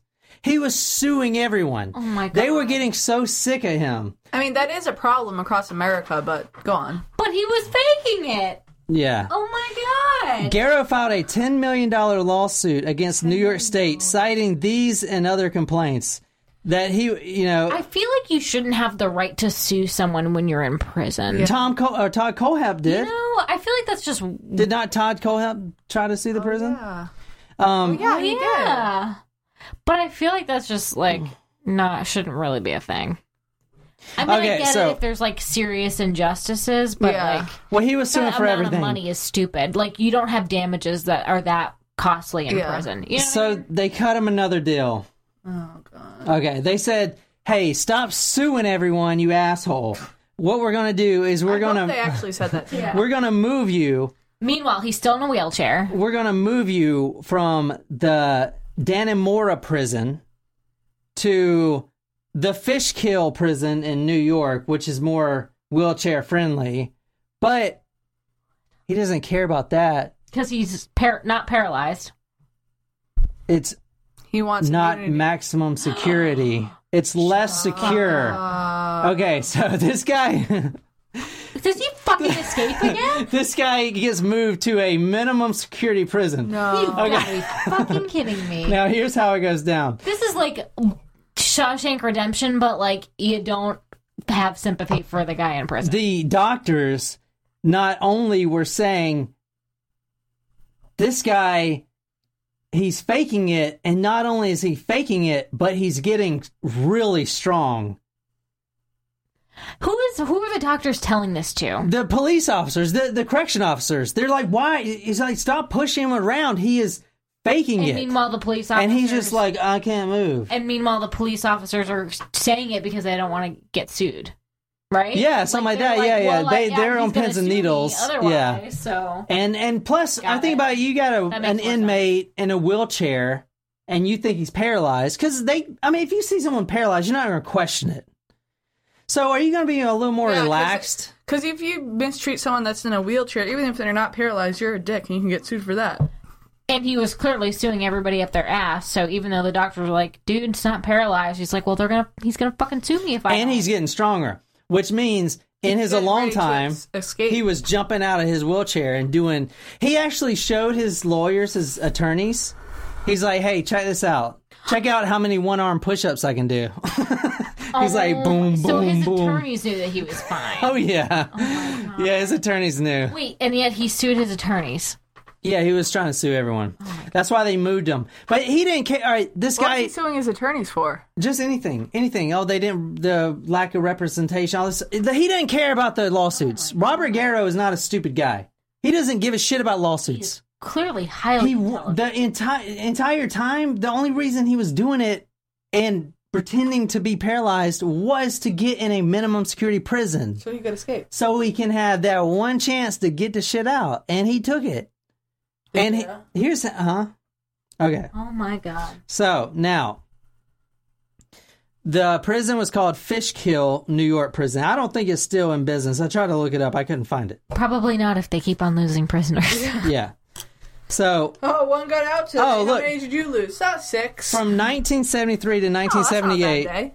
All right, from 1973 to 1978, an incredible 32 inmates had escaped from the prison. Oh, I was like kind of kidding about that. Then, due to Garrow's medical condition, and I'm doing the quote symbol that no one can see, he was placed in a housing unit called the Elderly and Handicapped section. Like Florida in Orange is the New Black. Yeah. Okay, so now... Which we have to finish. Yeah, we do. I think we have like 2 episodes left. Yeah, that's not too bad. Now, his son, 18-year-old son, 2 of his inmates... Oh, he's 18 now. Let me show you how this goes down. You guys, Jen, you were asking, like, how can this get any better? This is where it peaks. This is really fucking interesting right here. I mean, that lawyer thing is pretty interesting, I thought. But this is really good. Yeah, I thought we were peaking there, but Yeah. That's why this is my favorite story I've ever read. I can see that. It's my favorite, because the guy he just fucking just played everyone. And they were pushing him around in his wheelchair for years, and he is not a short, tiny guy. Like, he's a big dude to be pushing around, and he's fucking faking it. Dick. And he was only doing it so he can be transferred to that minimum security prison. This guy is just like here's a man of many colors.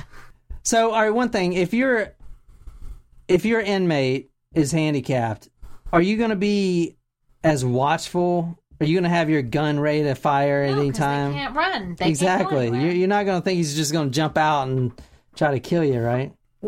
Surprise. Now, his inmates is a couple. Vincent Scabiacci, who was already serving a prison term, and Dorian Sabiachi. They admitted to the judge to helping smuggle a gun into prison for the killer Robert Garrow. Now, the gun I thought I was really interested in was a 7.62 millimeter Spanish-made pistol. Now, here's how they did it. The inmates contacted Robert's son, his 18-year-old son, and said, here's how you're going to smuggle it in. Ew. No, not in his butt. Oh my God. What the fuck? Why does your mind go there? Right, bridesmaids. How else does it get anywhere? How else do you smuggle something in prison? Like, I don't understand. Well, that was stupid, Jen. Okay, his son gets an 8-piece. I don't know what that is. Me either. That's disappointing, Jen. A drum kit? KFC 8-piece. Oh. He gets the KFC bucket. And here's what he does. Oh my gosh, KFC would be I know. so clutch. I was right going to now. make that the hint. We tried to stop on the way home, but there's none in Mount Pleasant. No, there aren't. Maybe we should open one. Maybe it costs less to franchise a KFC than it does a Panera. Yeah, way Possibly. Panera is expensive. Like there's a KFC in Somerville. You know what I'll do, guys? When I get the rotisserie chicken, either we can do it on when Friday. you get the rotisserie chicken, it's like you've been saving up for this rotisserie chicken. What the fuck? Listen. When I finally get that rotisserie chicken. Listen, when you have less than $20 to your name, you have to save, okay? So, when... well, I wasn't kidding when I said I was broke. Anyway, so when I get the rotisserie chicken, I can stop at KFC and get, like, their mashed potatoes and some coleslaw. No, stop at Bojangles. I know, I do like KFC's mashed potatoes way better. They're really good. They're way better. Maybe I'll get a side of boneless. If you go to KFC, get their mashed potatoes, then go to Bojangles, get their macaroni. We're like planning a feast for Friday. I thought we were having fire. I thought we were being healthy. We're having rotisserie chicken, not fried chicken. Okay. Yeah. That's healthy. Yeah. Okay. But all those other things are not. I'll get a salad too. 18-year-old. Okay, you can put the stuff on a salad. Mashed potatoes on salad with gravy. Have you seen that South Park?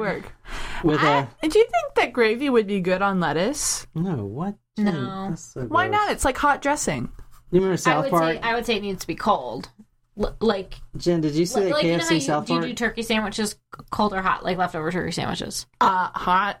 I do them cold. Like for Thanksgiving? Yeah. Guys, please. No. You gotta heat up the turkey. It's 11:30.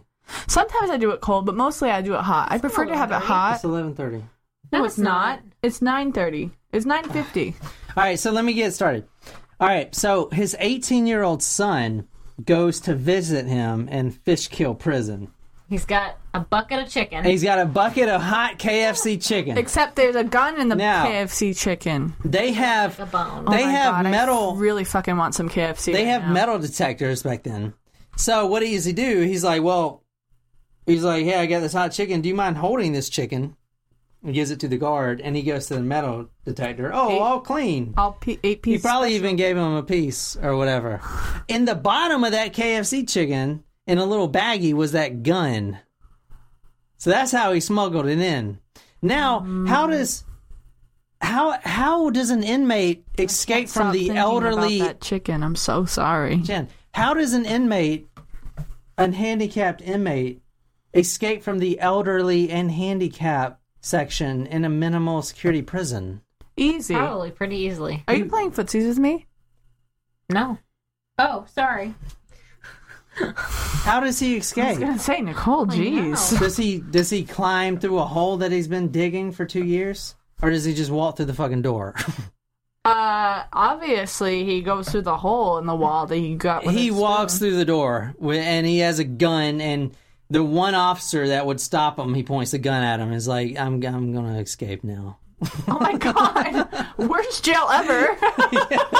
Or best jail ever, depending on what your opinion is. So now he's There's walking. like nothing beyond this one guard. Guys, Like, what the guys, fuck? this it's minimum security. This is the crazy thing. This guy's been paralyzed, and now all It's of a a sudden, a miracle. Jesus God has has granted saved. me the ability to walk, and now you're gonna die, so let me go. He's like in a wheelchair. I mean, how crazy is this? And now all of a sudden he's walking out the fucking front door. What a genius! Why do you think I like this story so much? Because it's something that you would do. And not only that, but he's been working out like crazy because the doctors were like, not only is this guy not paralyzed, but he is working out and getting super fucking fit. He's going to escape. Like, what the fuck? And so this is literally, he's in prison for a year. Yeah. That's it. Not only is he in prison for a year, but he also has he also has 2 murders that no one can pin on him because, well, I mean, if they find it on their own accord, I guess that's different. But there's 2 murders that he confessed to his lawyers that But they could pin on him later if someone else discovers. That's what I just said. Yeah. And there's 3 parts to the story. Number 1, the legal case is still one of the most studied legal cases in law. Yeah, I was gonna say they probably. Everyone knows it as the buried bodies case because what do you do if your client? That's never happened before. Oh yeah. So that is the most studied, and the fact that no murderer has ever done this before. He had the biggest manhunt in history. They couldn't find him.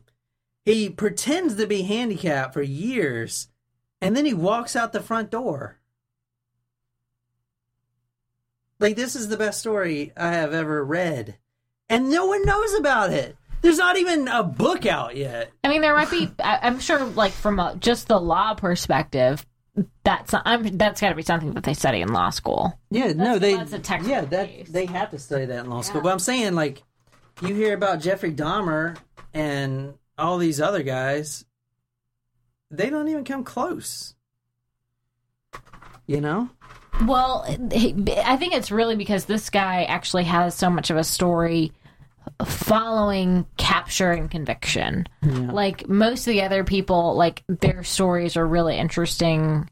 Murder and MO and motive and all that stuff. But after they get captured and caught, it's okay, they're in prison for the rest of their life or they're dead and you never hear from them again. But this is definitely different. The night of looking good. The night of September 8th, 1978. Here's how he did it. He, just like in the movies, he placed a dummy in his mattress. No. Yeah. He made a just little head. Yeah, just like the movies. How could they not see this coming? This is literally because they thought he was ever. in the elderly and handicapped section. I don't care. Okay. And he's in a wheelchair, and then he gets unchallenged by anyone. What does he make the dummy out of? Pillows? Yeah, pillows. Oh my god! And he gets a watermelon for the head. And he's got his wheelchair there. So all right, maybe cantaloupe. If the guards know he needs his wheelchair and his wheelchair is sitting right by his bed, they're not gonna be like, "Oh, that's probably a dummy," because how would he leave without his wheelchair? Right. He walks out of his gate, or he walks out of his cell door. And he walks right out the front of the prison. No one even sees him or asks any questions. And since it's an elderly and handicapped, they don't even have the razor wire. It's just a medium-sized chain link fence that he just crawls up and jumps over. Oh, my God. Now, did I tell you that the July 29th manhunt was the largest in history? Yes. Well, he likes to break his own record because now this manhunt that he just started is the largest in history. He broke his own record. Wow. So now you have cops. They thought he went back to the Adirondacks where he felt comfortable. They could have. He could have been anywhere. The highway was right there to the prison. He could have stole a car. Mm-hmm. He could be anywhere. He could be out killing again. Okay, but. Little did they know, when he jumped that chain link fence, he fractured his collarbone. So what he did was he found just 200 yards away from the prison where he can still see and get a good eye of what's going on. He burrowed himself in the ground and slept there for 3 days and didn't even make a sound. Now, all the cops... What? All the cops are all over the state of New York. No one is even searching that, right? Yeah. No one is even searching the prison. Okay, they found him because he had a transistor radio. And they picked up the signal somehow that was coming just right over there, right? And they found him that way. They could map his transistor radio because he was listening to the cops and stuff. But they found him right outside the prison? They found him 200 yards away from prison. Well, that's finally. embarrassing. After, For this guy. Like, after which is all probably that. why there's no books or anything about this, because this whole thing is so embarrassing. I mean, there's been times in this case where he was on the first manhunt and cops would just let him go because It was like pretty spectacular up Yeah. until like, Mom. Yeah, so if he didn't hurt himself, he probably would have. I mean, he could have escaped forever, you know. And then, all right. So here's what happens: a few days later, the cops find a transistor radio that's linked to him. They surround him, and then there's a shootout, and he dies. They kill him. Oh. Robert Garrow is dead. All that's left is a map with X's on it, and half the victims weren't even found. But 3 of them were linked to those X's. So they're probably still out there in the Adirondack Mountains. And so The haunted Adirondack Mountains. They're haunted? Why didn't you say that earlier? Well, there's dead people out there. So after Garrow dies, is that when the lawyers can then release the information about the bodies? No, they released it, like, I want to say after he got sentenced. Because it was a year. They kept it for a year. So, like, he wasn't their client anymore. Yeah, exactly. Gotcha. So that had to be scary as an 8-year-old boy to see that boot print there and know who that belonged to. Yeah, because it was huge. You know, you had the feeling he was still there. Obviously, my father knew he wasn't. He you know, but yeah, it was very scary. Very scary. The whole 2 weeks was frightening. When he left our camp, he walked up the road to Deerfield Lodge Christian camp, and that's where he stole a car. And that was the car that took him from Speculator to Mineville. That's when he blew through one of the roadblocks, right, with that car? Yes. He jumps the roadblock, and 2 troopers pursuing a car up 30 north headed to Blue Mountain Lake, and they're right on his tail when the police car blows a fan belt and breaks down. So they break down, and they don't have radio transmission was sporadic up there because of the mountains. Was that video of him blowing through the roadblock? Yeah, that's the roadblock video. If you go to talkmurder.com, you can see the actual police video from the roadblock incident. The cop blew a fan. That was him that just drove right through there. Yeah, Robert Garrow. I mentioned that earlier. He went to his sister's house in Mineville, Witherby, and visited his sister, had her call his home and asked for his glasses, and she spoke in code. And police suspected that family members were helping him, getting him food. Yeah, because they heard they had the phone tapped and they heard the code language. Well, Shawshank Redemption, serial killer. Mm-hmm. That was awesome. Good. I liked it a lot. That was crazy. Because it was equally about the serial killing and also equally about the crazy shenanigans after. Yeah. Mm-hmm. I can't believe he just, like, I mean, I can, but, like, it's just like, okay, I'm leaving now. Like, yeah, if you have, all right, go to talkmurder.com to see, like, the videos of him in a wheelchair are freaking ridiculous. I literally can't believe they were pushing him around like that. I know. I know. That really does suck for the police officers. Because every doctor was like, listen, this guy is fine. like, when they found out that he, like, walked out there, door. like, the guys that are actually pushing him were like, you son of a bitch. Like, yeah. I can't believe I've been pushing this asshole around for freaking, like, that long. At least they shot him 3 days later. Yeah. He wasn't going to go back to prison. That's the thing. Like, he told his wife, like, I'm not going back. So he was only there for a year. You know, he was going to die before he went back. Yeah. I mean, he did. He was going to die out the first time, right? Yeah. After the manhunt ended. But the guy shot him 4 times with a shotgun. And I've never met anyone in my life or know of anyone else that has been shot 4 times with a shotgun and has lived. Yeah. You know, because a shotgun is, you know, anyway. All right. Well, thanks, guys, for listening to this episode of Talk Murder to Me. As always, we really appreciate you guys listening to us. We have a lot of fun making this for you. So if you want to give us some support additional to your listening, visit our page on patreon.com/talkmurder, or you can go to Facebook and like our Facebook page and give us a recommendation. We really would appreciate that. And don't forget the iTunes reviews, because even though our bet is over, we still would really appreciate you guys giving us some feedback. Tell us what you like, tell us what you don't. And one more plug, you can also email me at jen@talkmurder.com and give us some feedback there. So we want to hear from you. Hopefully you want to continue hearing from us. Thanks for listening, guys. Good night.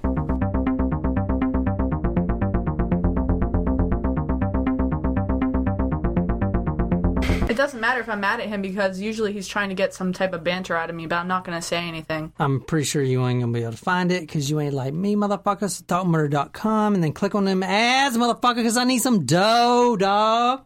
No McDonald's for you. No, okay, here we go. I'm sorry. All right, so